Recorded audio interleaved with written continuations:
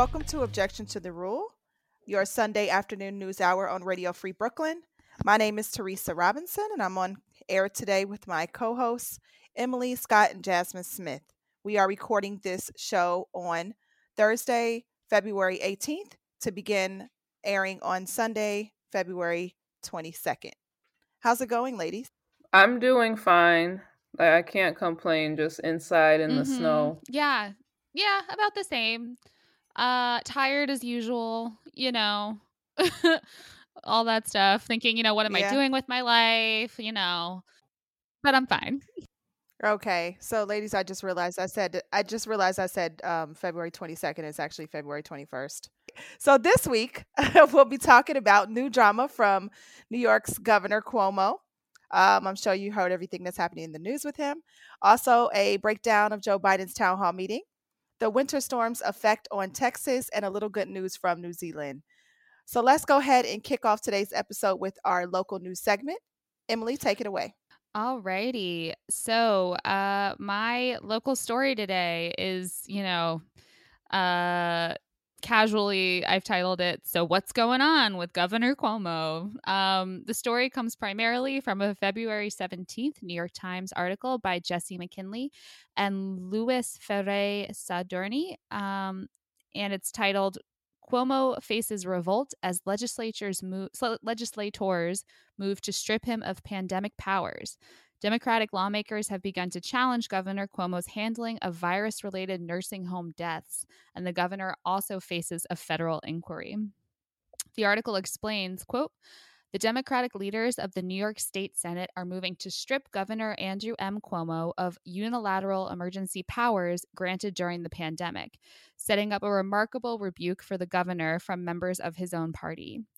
The Senate's measures, which could be voted on as soon as next week, underscore the deepening division between Mr. Cuomo and state lawmakers since the governor admitted to intentionally withholding critical data on virus-related deaths from the legislature. The moves come even as it emerged that the FBI and the U.S. Attorney for the Eastern District of New York had opened an inquiry into the Cuomo administration's handling of nursing homes during the pandemic." End quote. So it's been quite a downfall for Governor Cuomo since he became a national hero at the beginning of the pandemic, offering strong guidance and reassurance in a time when the federal government was just fucking useless. Vogue even published an opinion article on March 22nd of last year titled "Why We Are Crushing on Andrew Cuomo Right Now." And Jezebel published Lord. a piece on March 19th titled "Help, I Think I'm in Love with Andrew Cuomo?"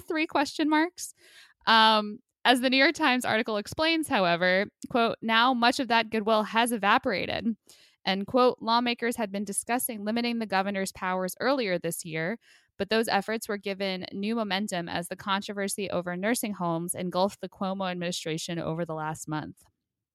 The article also explains, quote, "The last month has been one of near constant turmoil for the administration, as the official count of deaths of residents of nursing homes and long-term care facilities has almost doubled from about 8,500 to more than 15,000 in the wake of a scathing report in late January from the state attorney general, Letitia James, shout out from Teresa, I'm sure, and all of us, suggesting a major undercount of the toll.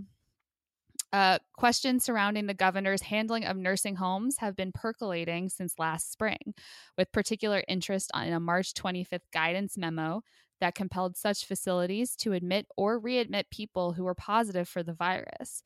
Mr. Cuomo has said that memo followed federal guidance and was implemented for a fear that hospitals would be overwhelmed with patients. As the virus claimed the lives of thousands of nursing home residents in New York, however, the state's count of those residents' deaths remained incomplete. Nursing home residents who died in hospitals were not included in the accounting.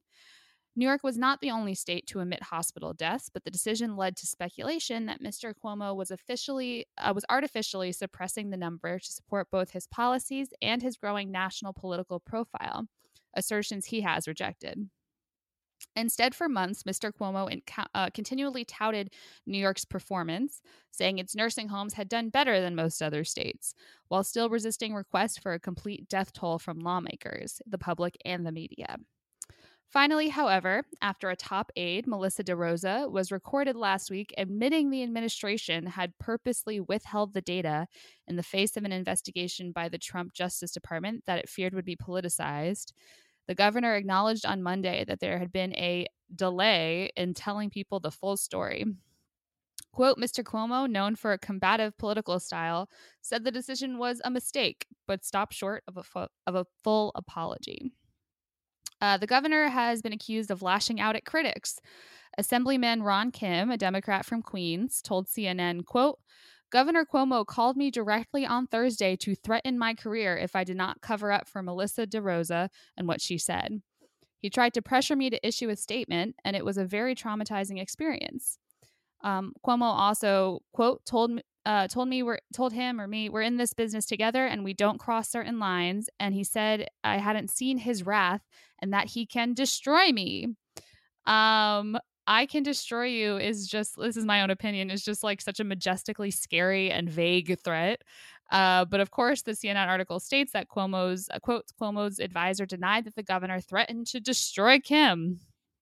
So the New York Times article also explains that the state Senate is looking to pass a bill that would create a 10-person commission, quote, to evaluate any future pandemic-related directives by Mr. Cuomo, as well as suspension of laws. Critics of that move say that the ability to make quick decisions is vital during a pandemic, but the Senate Majority Leader, Andrea Stewart Cousins, a Democrat from Westchester County, said, quote, I think everyone understands where we were back in March and where we are now. We certainly see the need for a quick response, but also want to move toward a system of increased oversight and review. The public deserves to have checks and balances. And that is my story of what's going on with Cuomo right now, on the fall from grace, as the case may be, as far as the pandemic is related. And yeah, he's not doing too good. Wow. Well, as I said to one of my friends earlier today, I'm like, come on, this is the New York City governor. Let's review. Um, People in New York politics always have some backstory, some, back shady sort of situation with politics. Just in general, I feel like I kind of expect that. And that's awful. But yeah, this story is really new. So underreporting deaths, I think, is awful. I feel really bad for the people whose families were affected during those early stages when we didn't know what to do um, with the nursing homes. But it's interesting how the world thought he was doing such a great job, just because he was actually making decisions and doing stuff and putting himself on television every day. But really, what it took to get there is a whole nother story, I think. Yeah, it's definitely really interesting. Yeah, because at the end of the day, like he sort of has gone back to, I think, what his reputation was pretty close to before he kind of rose to such popularity during the pandemic, which was sort of like kind of like, a little bit of a bully, a little bit of a mean guy, someone who probably wasn't afraid, would take down his enemies, who got to where he is. That was at least my sort of perspective of his reputation, if you will. Yeah, I agree. Yeah, it's so damaging now, especially we have such a problem in this country with misinformation and distrust and everything, that to have someone in this position lying and covering things up, it just makes everyone else who is trying to do the right thing, it makes their job 10 times more difficult, because now you're giving people even more reason to not trust the people that they should be able to trust to lead them and to be making ethical decisions, which is, it's just a shame. It's like you have people that don't believe that this is real even now because they think people are boosting numbers artificially. And then you have people, on record now saying that, the numbers were being suppressed. I just hate to think about what this means, because then you're expected to then turn around and trust these people when it comes to stuff like the vaccine, or like telling you when it's safe to reopen this and that. And it's like, why should people put their confidence in you if you're obviously willing to like fuck with numbers to make yourself look better? Yeah, and that's like a whole thing too with the move, like, the move to remove his sort of broad executive power making decision right now, is at least, when it comes to his decision making with opening and closing indoor dining. I've been following that very closely, as listeners may know, and a lot of experts have been like sort of baffled by why he's made certain choices and what like data he's using to make those choices. And like why does this one politician get to make all these huge public health decisions, right? And it is a good question. What knowledge, like, what knowledge base is he making those decisions off of? What is the reason he is or is not making a certain decision? And he got a lot of, I think, goodwill at the beginning of the pandemic because he was the only voice like on the national stage, it felt like, saying lives are more important than money and reopening the economy. But it's like, he was being very decisive, yeah, in a time when people needed that. And I think that's why people glorified him. But right, just because you step up then doesn't wipe away right, your dark bully past. Yeah. Mm-hmm. Yeah, and like the things that you have done throughout your career that have exacerbated the problem or helped to create the conditions for the problem to be as shitty as it was.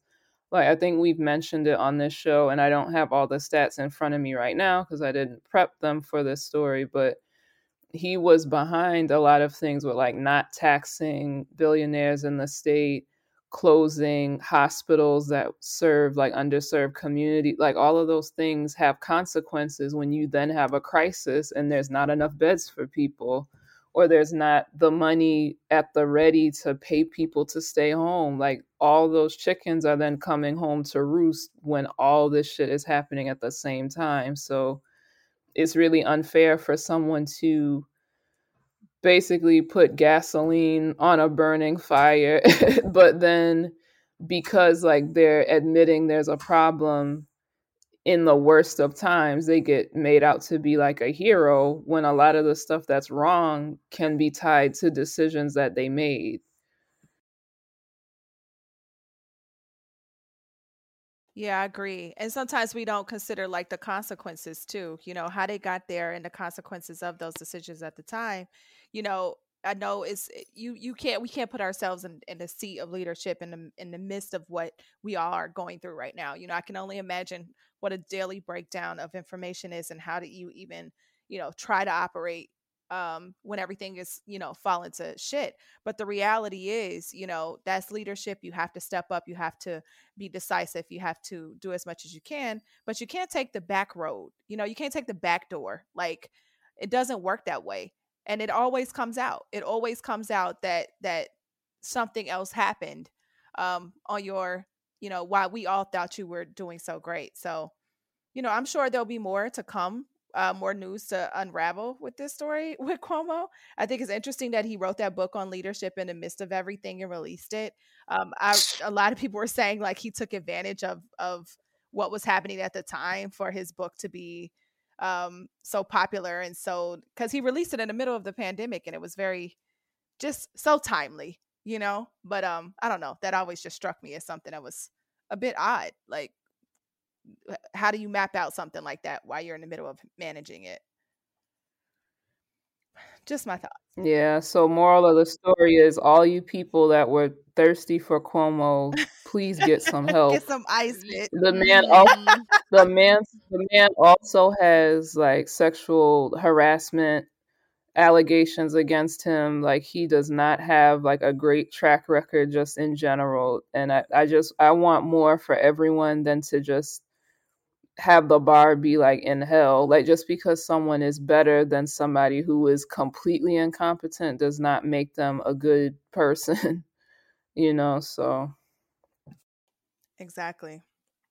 All right, well, thank you so much for sharing that story with us, Emily. I'm sure there's more to come. We're going to go ahead and jump into our first music break today. The first track is a jazz record, a classic from John Coltrane. This is called My Favorite Things. We'll be right back.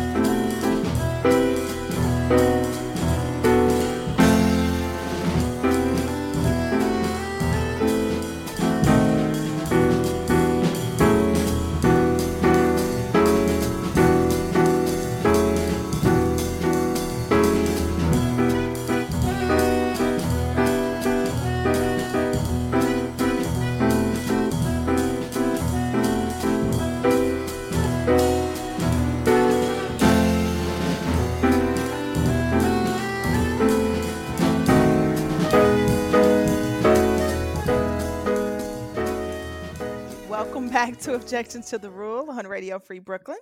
And now we'll jump into our national news segment, and we are going to let Jasmine kick it off for us today. Okay, so this information comes from the New York Times. The writer is Tamir Khalifa, and the name of the article is Texans Are Still Waiting for Power to Return with More Snow on the Way. So this is from the 17th. We're recording this on February the 18th, a Thursday, so it's a story from Wednesday. On the 17th, the state of Texas faced a new onslaught of sleet and freezing rain that the National Weather Service in Austin, San Antonio said would be the, quote, worst of all the winter events over the past week.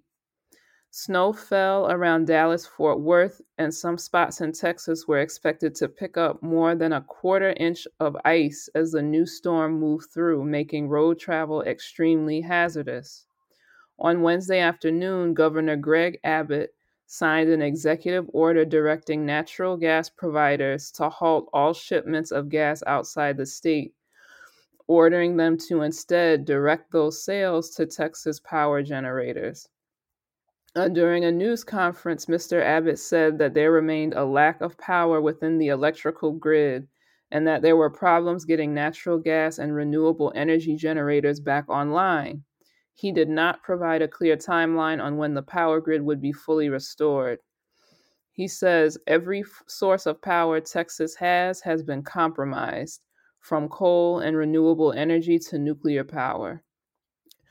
W. Nim Kidd, chief of the Texas Division of Emergency Management, said several state agencies have been working together to meet the demands of nursing homes, hospitals, and dialysis centers, which have reported a variety of problems, including water main breaks and oxygen shortages.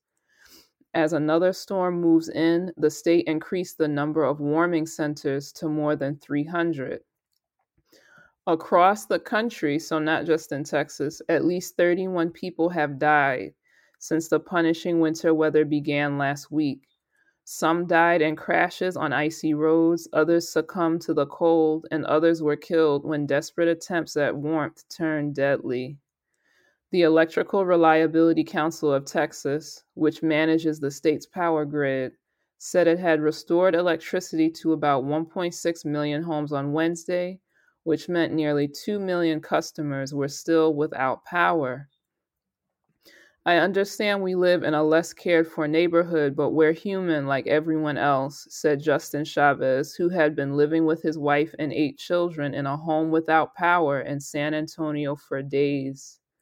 The city should have been on top of this. What am I paying my taxes for? Austin Energy, which serves the state's capital, says its customers should be prepared to not have power through Wednesday and possibly longer. Austin's mayor, Steve Adler, had urged residents to use electricity as sparingly as possible in hopes of staving off further shutdowns, using flashlights and candles if able. If you have power, please try to live almost like you don't, Mr. Adler said. If you have heat, run it lower. The pleas for conservation were received with grim irony by many on social media who pointed to the stark line separating downtown Austin, still brightly lit, and a powerless East Austin, a traditionally Black and Hispanic part of the city. The strain revealed the vulnerabilities of a distressed system and set off a political fight as lawmakers called for hearings and an inquiry into the Electric Reliability Council. So I know that this has been in the news a lot, but one thing that I learned that I did not know was that Texas is on its own grid separate from other parts of the country. So apparently this is to avoid federal regulation, but that was, really shocking to me. Like there's a grid that's interconnected for the eastern part of the country, one for the western part, and then the majority of Texas is just on its own thing, like not really connected to those other bigger grids. And another side story was there was a mayor of Colorado City, Texas, named Tim Boyd, who is thankfully no longer the mayor. He resigned, but in the wake of all of this happening, he wrote a long rant on Facebook in which he said, only the strong will survive and the weak will perish. No one owes you or your family anything, nor is it the local government's responsibility to support you during trying times like this. Sink or swim, it's your choice. The city and county, along with power providers or any other service, owes you nothing, in all caps. I'm sick and tired of people looking for a damn handout. So this is the mentality. There's him, there's Ted Cruz going to fucking Mexico when people are dying in his state. These are the types of people that are in charge of things, and that's how much they seem to care about what's going on with their citizens. So prayers up for the people of Texas. I will put a link in on our social media for ways you can help. There's groups like Austin Mutual Aid, Mutual Aid Houston, Feed the People Dallas, Para Mi Gente, Austin Disaster Relief Network, Lucha Dallas, Trinity Mutual Aid, and Casa Marianella. Like, those were all listed on the Rolling Stone for places that you can donate and look into to help support the people right now during this time. That's wild. Thank you for covering that story. I actually had a few notes to add too. So my friend's cousin lives in Austin, and he posted on Facebook, like, because he's from like the Northeast originally, and he wanted to like help explain for friends and family like why this is so dire, people who don't understand, like people like us who are like, what's a few inches of snow, right? So he explains that because snow is rare, they don't invest in any type of treatment or cleanup for snow or ice in the area. There's not a single public salt truck or snow plow that exists in the state of 30 million. No one has shovels or salt or snow tires or any way to deal with this. But it's like legit snow. It's not even just a dusting, and the pipes aren't fitted to deal with winter weather. So they're either shut off or frozen for most of the people. They don't have basements, so they can't simply like heat them up or isolate them. The pipes, the electrical grid, as you mentioned, and apparently, like you mentioned, it was interesting to hear you say, Jasmine. You mentioned that there were also issues with the renewable resources available. Is that right? Like it wasn't just the coal industry, because my friend's cousin was posting about how like so much of the ills going on is because of how reliant they are on fossil fuels. But could you clarify? That was a quote from the governor. Abbott said that every source of power Texas has been compromised, and he was including coal and renewable energy and nuclear power. So that's what he said. I can't elaborate further on like specifically what he meant. Okay, so my friend's cousin who posted about it did actually clarify. He said that one nuclear power plant failed, and the only reason why the solar and wind are performing slightly under target is because the cheap-ass government didn't buy the upgraded models that have warming features built in. And then he ended by saying, we're the number one energy producing state in the USA, and we can't even keep our own lights on. So that's my friend's cousin posting on Facebook about what's going on, and he lives in Texas. Like, I grew up in a place where it gets very snowy, but it's still extremely dangerous, like even if you're used to it. Yeah. Anyway, yeah, it's very sad. I just actually saw a headline in the Times pop up like just a few minutes ago that power is returning to Texans, but millions still don't have clean water, forcing some to boil dirty snow on their stoves. So yeah, so just a reminder for like, not a reminder, I think it's a good perspective, like separate perspective for people from the Northeast and New York to remember that, like, this sort of weather might not be, I mean, it sounds like it would be even pretty like bad up here as it is, what's happening in Texas, but we have the history, like the experience and to deal with it pretty easily, but they absolutely do not. And it's really turning into a pretty crazy disaster for them. Yeah, and it's not like it would be impossible for the people who are in charge of the state to borrow things from other, like there have, you have weather people that are telling you such and such type of a storm is coming. So to be this unprepared, like as far as the government is concerned, it's unacceptable. Yeah, well, they're And it's not just up to individual people to, I don't know, like jerry rig something. I can't believe the mayor said that about like I mean, things are filmed. I can and I can't. It's that whole. I mean, I guess the idea of someone like an elected politician going in and saying we don't owe you anything is crazy, because it's like, why would you bring a politician in that doesn't want to do anything for you anyway? And I guess he got removed or kicked out or left or whatever.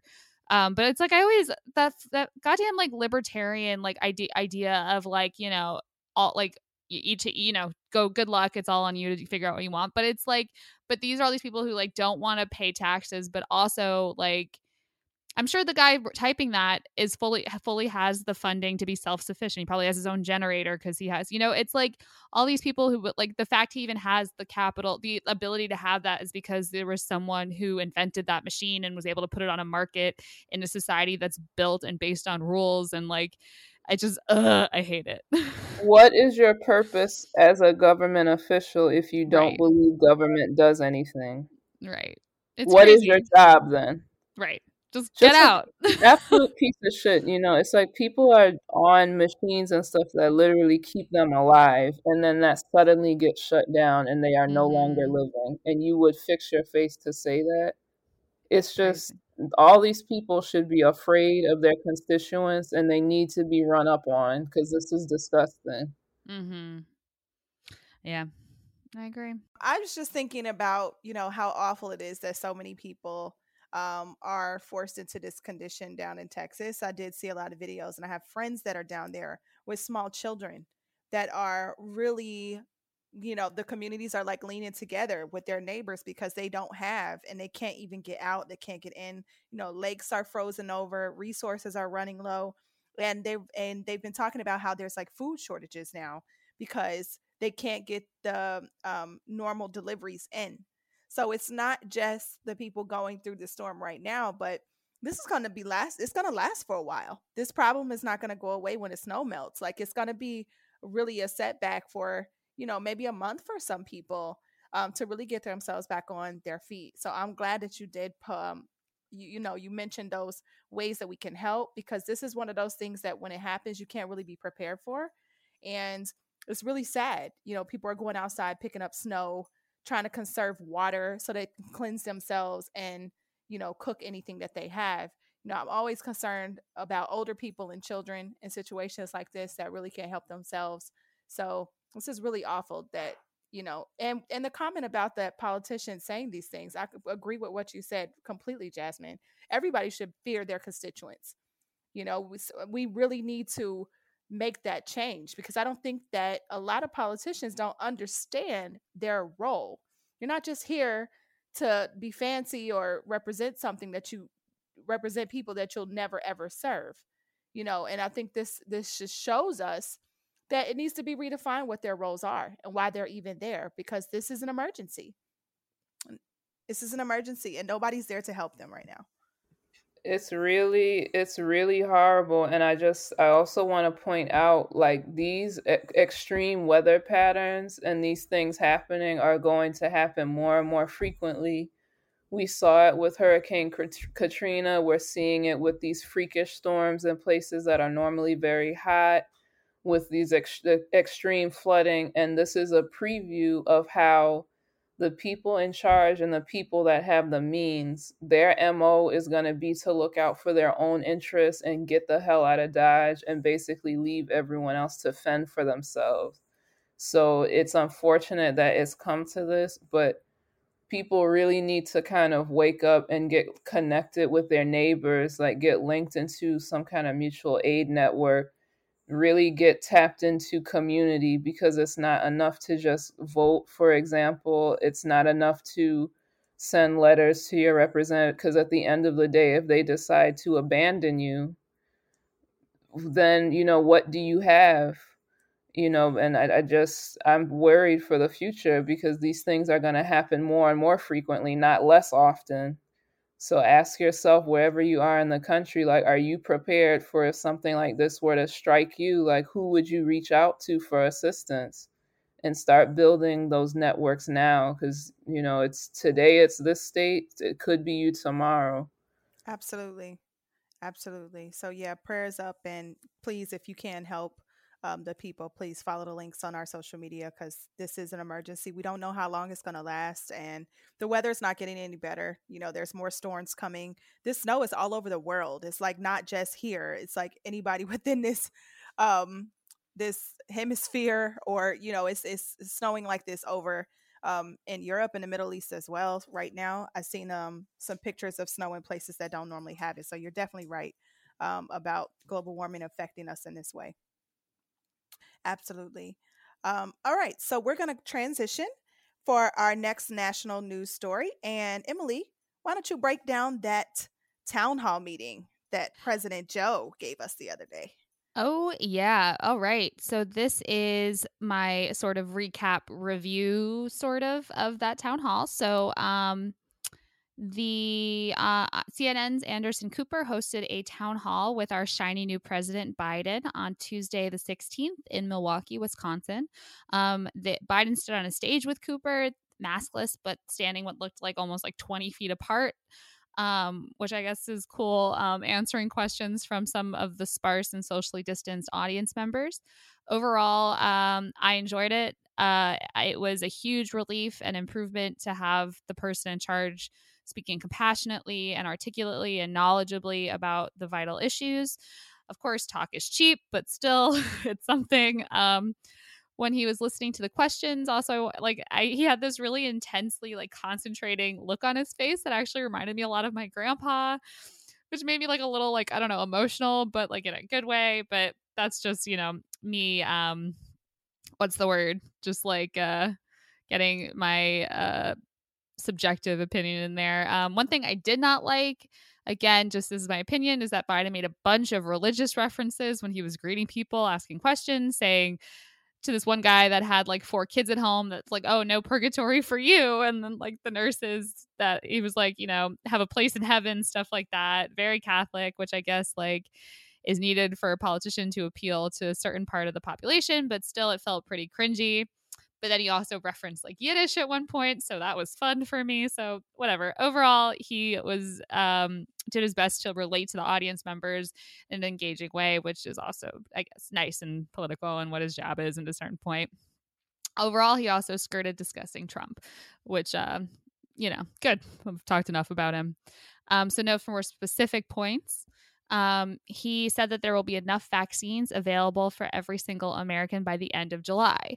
But later on, someone asked him essentially, when will this be over? And his answer was essentially, he's oh, my experts are telling me not to predict things because you can't see into the future. But based on everything he knows, there's a high probability that with all the vaccines and the way we're moving towards herd immunity, that in a year from now, that there will be significantly fewer people that need to social distance or wear a mask, but we don't know.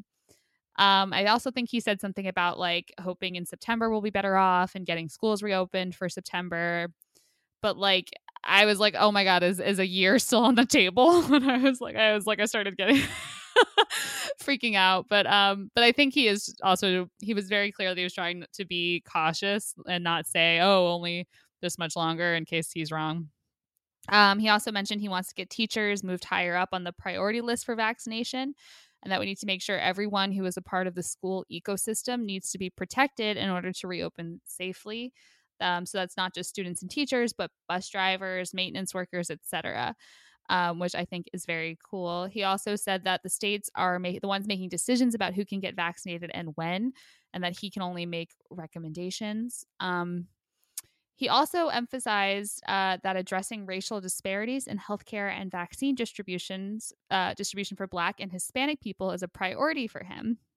He specifically referenced the dark history of Black people being used as essentially guinea pigs in medical research, which was, yeah, like cool to hear a politician in charge, like referencing those really important, historical context for what's going on. He went on to explain also things he wants to do to increase access, including things like providing for mobile units to get into hard to reach neighborhoods for vaccinations. Biden also is all about that $15 national minimum wage. He said it's important to do it gradually, but no one should work 40 hours a week and be in poverty. And like everyone, pause for applause from the audience.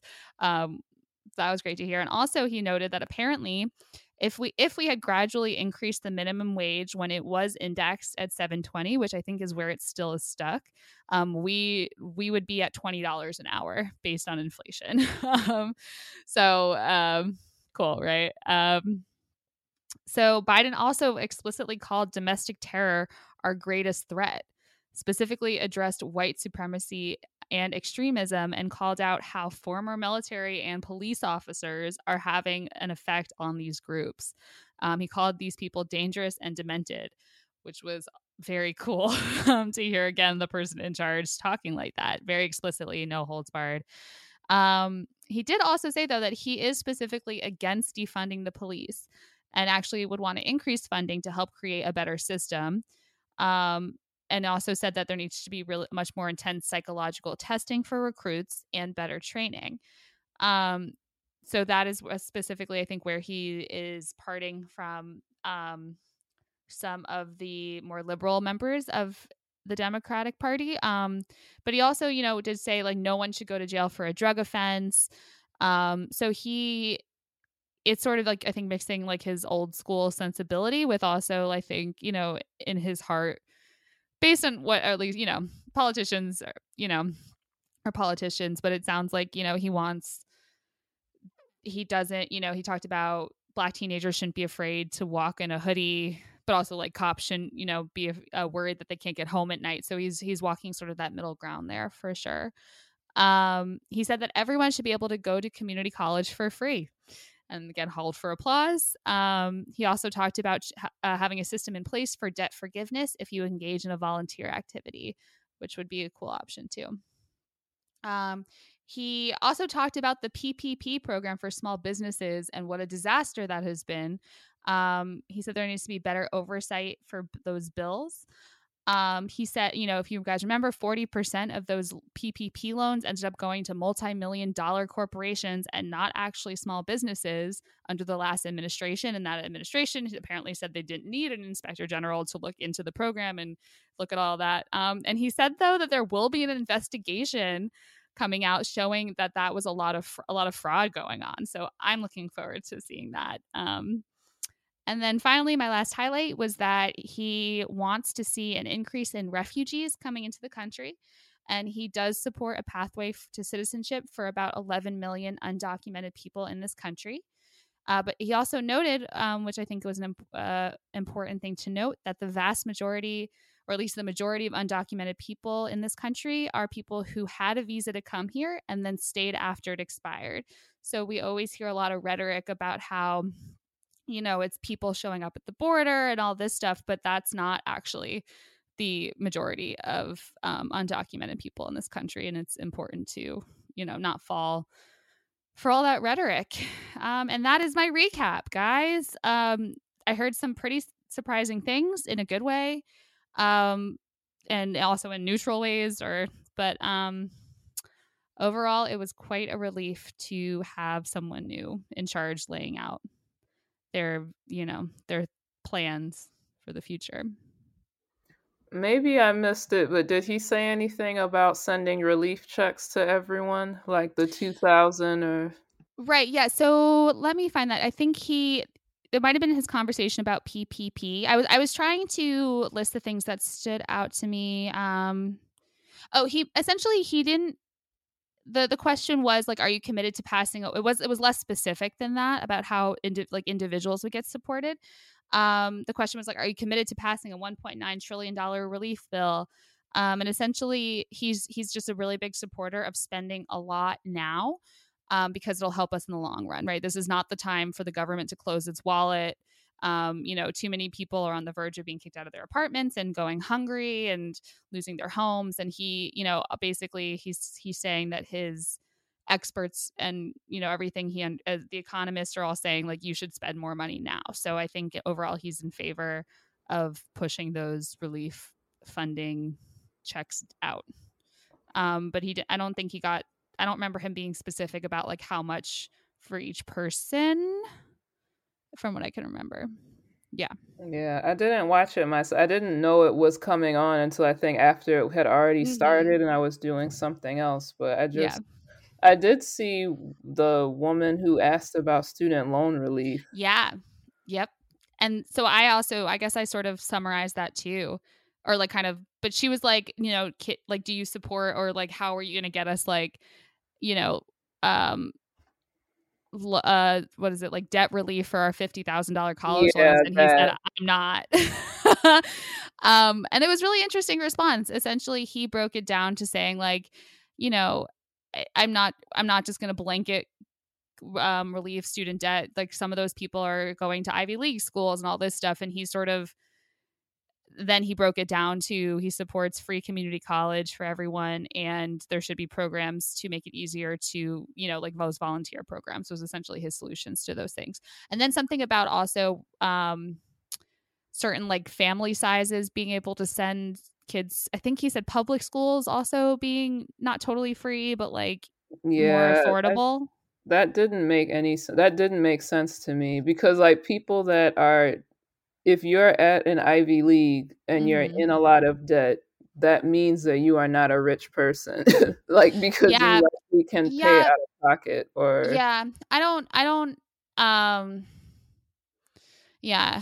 really know exactly what the point was he was trying to make, except that I guess apparently the government could pretty easily make community college affordable for everyone, but maybe relieving everyone's debt is not financially feasible. So that's like the best, actual accomplishable thing that is, in his his site or whatever. I don't really know though 100%. Yeah, like where he got that reasoning from either. Yeah, sounds suspect to me. I mean, there's so many trillions that just get sent to whatever, and I'm not really buying it. He did say to start talking about, he sort of skirted it a little, like he didn't really go into it, but he did talk about how also part of that issue is how unaffordable those schools are to begin with, and why they're so unaffordable. Like they don't need more skyboxes for their stadiums and stuff like that. And I think that's also, a cool approach too. It's like, why is it even $50,000 a year, right? Or whatever it is to go to school, for like a top tier education. Like, what are you actually paying for? All those bloated whatever endowments or whatever. I don't really understand the finances, but I thought that was a cool point too. It's come up a lot on Twitter, but that student debt gets framed falsely as being like, oh, if we forgive all of this, it's like, what about the well-off people that might benefit, which I think is ridiculous. Like, if something is going to benefit tons of lower class and working people, who cares if it also helps someone who is rich? But it's also a racial wealth gap issue, because people that are struggling and people that are marginalized tend to be the ones with the highest student loan burdens, even if they don't graduate, even if they go to a public school. So having all these strings attached and being like, well, I'm just being both sidesy about it, it kind of maintains the system where a lot of people are just in desperation and it's not necessary. So, I mean, I would like to see more pressure put on him for that personally. And I know I speak for a lot of people. It's a huge issue. Yeah, I agree. I definitely think that is one of the major ways to contribute to closing in the wealth gap for everyone. And I think that, what college is now and what it's been, it'll never be the same after the pandemic. As a person that's my career has mostly been in higher ed, just the whole energy around what college represents is completely different now. And I think that this pause we've had because of the pandemic has made people really consider, like, what does it mean to be successful anymore?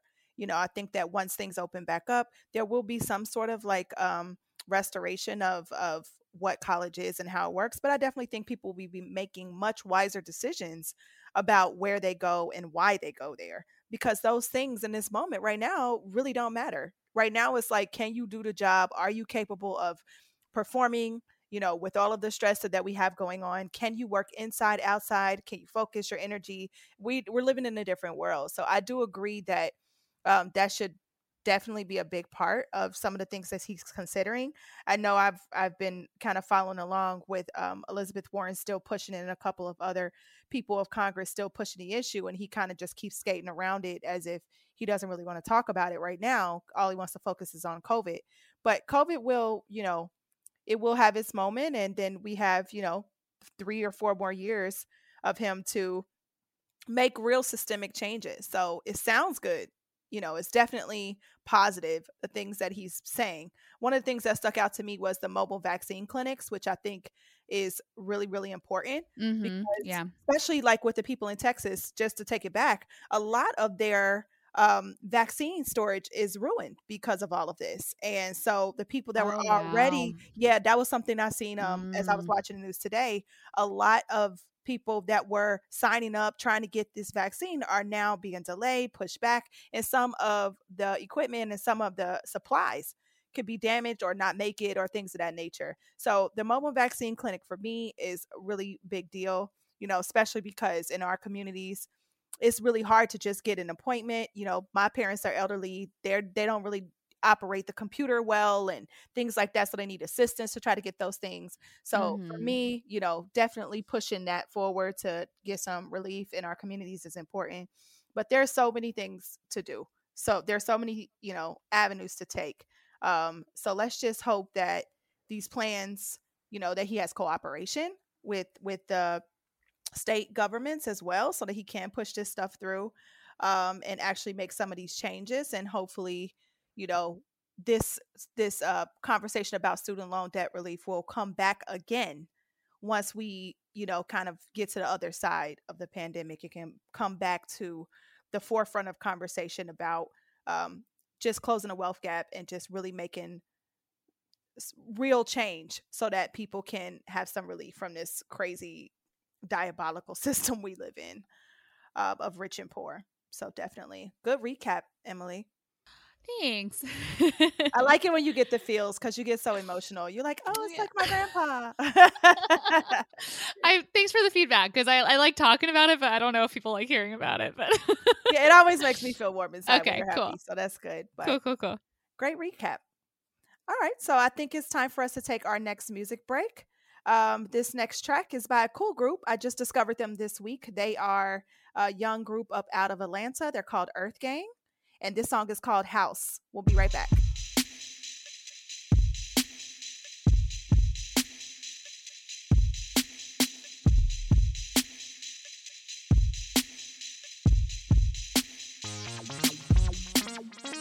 I pray someday you find what you need in this lifetime.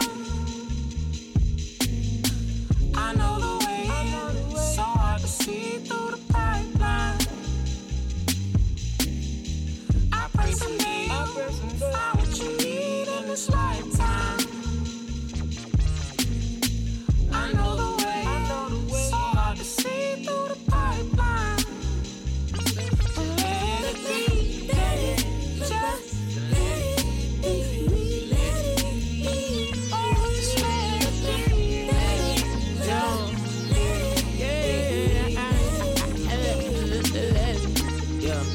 Extra excess, keep the essence, keep on stepping. Down the street from them Greek picnics, we was nestling. Chocolate babies, incubating, box of blessings. Lethal weapon, tucked under mama's arms to reap the blessing. If I was in it for the money, hell, I'd have packed up for the evening. I'd have lasted by the summer, Lord, I'd have held out on my season. I'd have missed what I had coming, I'd have pissed what I could stomach. I'd have pawned my daddy's Bible, I'm so granddaddy's people, but I ain't got no dollars today, but sure I can bless you though. Leap of faith from Z to A, pray for me, my efforts meet my hope.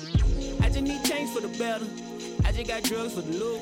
Hello, this is Jasmine. Just as a reminder, you can follow us on social media. We have a Facebook page and we also have an Instagram account. You can find us on Facebook at facebook.com/Objection Radio Free BK. No spaces, no punctuation. Our Instagram page is at Objection to the Rule. All one word, no spaces, and again, no punctuation. Thanks, and here's Teresa. Welcome back to Objection to the Rule. And for our final segment, we have a story that I got from the New York Times. The author is Natasha Smith, and the title is New Zealand to Roll Out Free Period Products to All Students. So, New Zealand Prime Minister Jacinda Ardern announced an initiative today that all New Zealand schools will have free access to sanitary products beginning in June. This initiative is aimed at stamping out period poverty, which is a term they used, in the country. The announcement follows a successful pilot program launched around the middle of last year, which provided free products to about 3,000 young people in 15 schools. She had this to say: providing free period products at school is only one way that the government can directly address poverty. It helps increase school attendance and makes a positive impact on children's well-being. We want to see improved engagement, learning, and behavior, fewer young people missing school because of their period, and reduced financial hardship amongst families of participating students. So, speaking to reporters later in the day, she said that research has shown 1 in 12 young people are missing school because of this issue. Minister of Women, Jan Tinetti, said that the issues with periods at schools include embarrassment, stigma, missing classes for being caught out without products, costs, lack of knowledge, and discomfort. Students wanted information about periods. They did a research where they went into the schools and they spoke to students about this issue, and they wanted to learn more about practical elements like managing their period, tracking it, knowing who to reach out for assistance, and how to get help.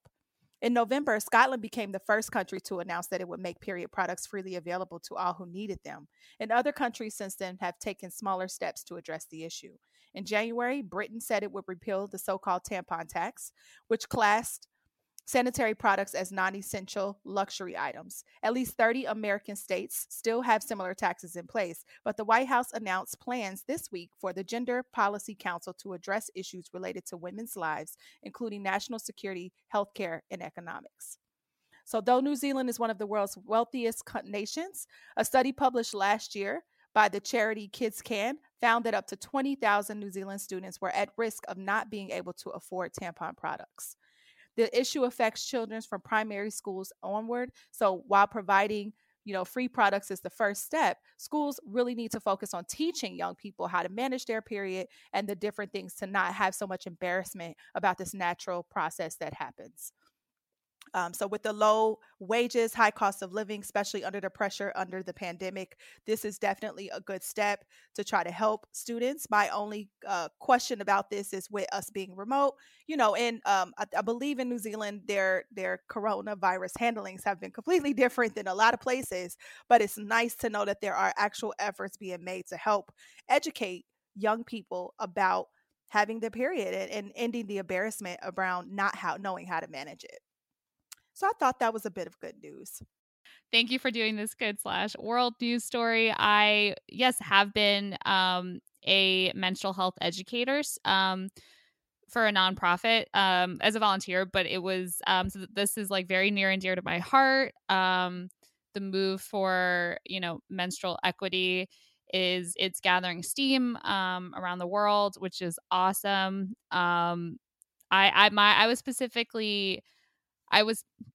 My role was specifically educating about reusable products, which is like, the next level, right? Like we need to make sure everyone has access to whatever they can get, because of course, like, if women, just like you talked about, Teresa, access to menstrual health is just the first step towards, equitable education experience for, young menstruators. And then, the reusable products takes in the next, like another level of affordability, right? So you don't have to worry every month about where your products are. It takes into account environmental stuff in terms of reducing trash. And it's also on a more like biological level, like tends to be better for bodies often because a lot of the, big corporations that produce like tampons, like put a lot of chemicals in there that aren't necessarily good for you. But with all that aside, access to any products is like essential. So it's awesome to hear that these stories are happening around the world. Yeah. It's the education part for me. I think that, Yep. educating young women about their periods and to avoid the shame that comes along with it. Mhm. We have a long history of women being shamed for being women for all type of reasons. Mhm. So I think that part definitely helps, just looking back over my own life. My mother was very open and she spoke to me a lot about it, but I can't remember a time, even in sex ed, where somebody actually had a real conversation about this process with me and maybe not Mhm. feel like I didn't know what I was doing so I think that's definitely a cool move. And I really appreciate the fact that it's definitely going to help a lot of people in many different communities in that country. I think it's great. It's awesome. Awesome. Well, that's it for this week's Objection to the Rule. Thank you guys so much for listening. You can catch all of our older episodes on radiofreebrooklyn.org, on the Radio Free Brooklyn app, or on Spotify. Please keep listening for more independent Brooklyn media. We're going to play you out with our final track of the day. This is Fight for You by Her from the motion picture soundtrack for Judas and the Black Messiah. See you next week. Bye. Goodbye.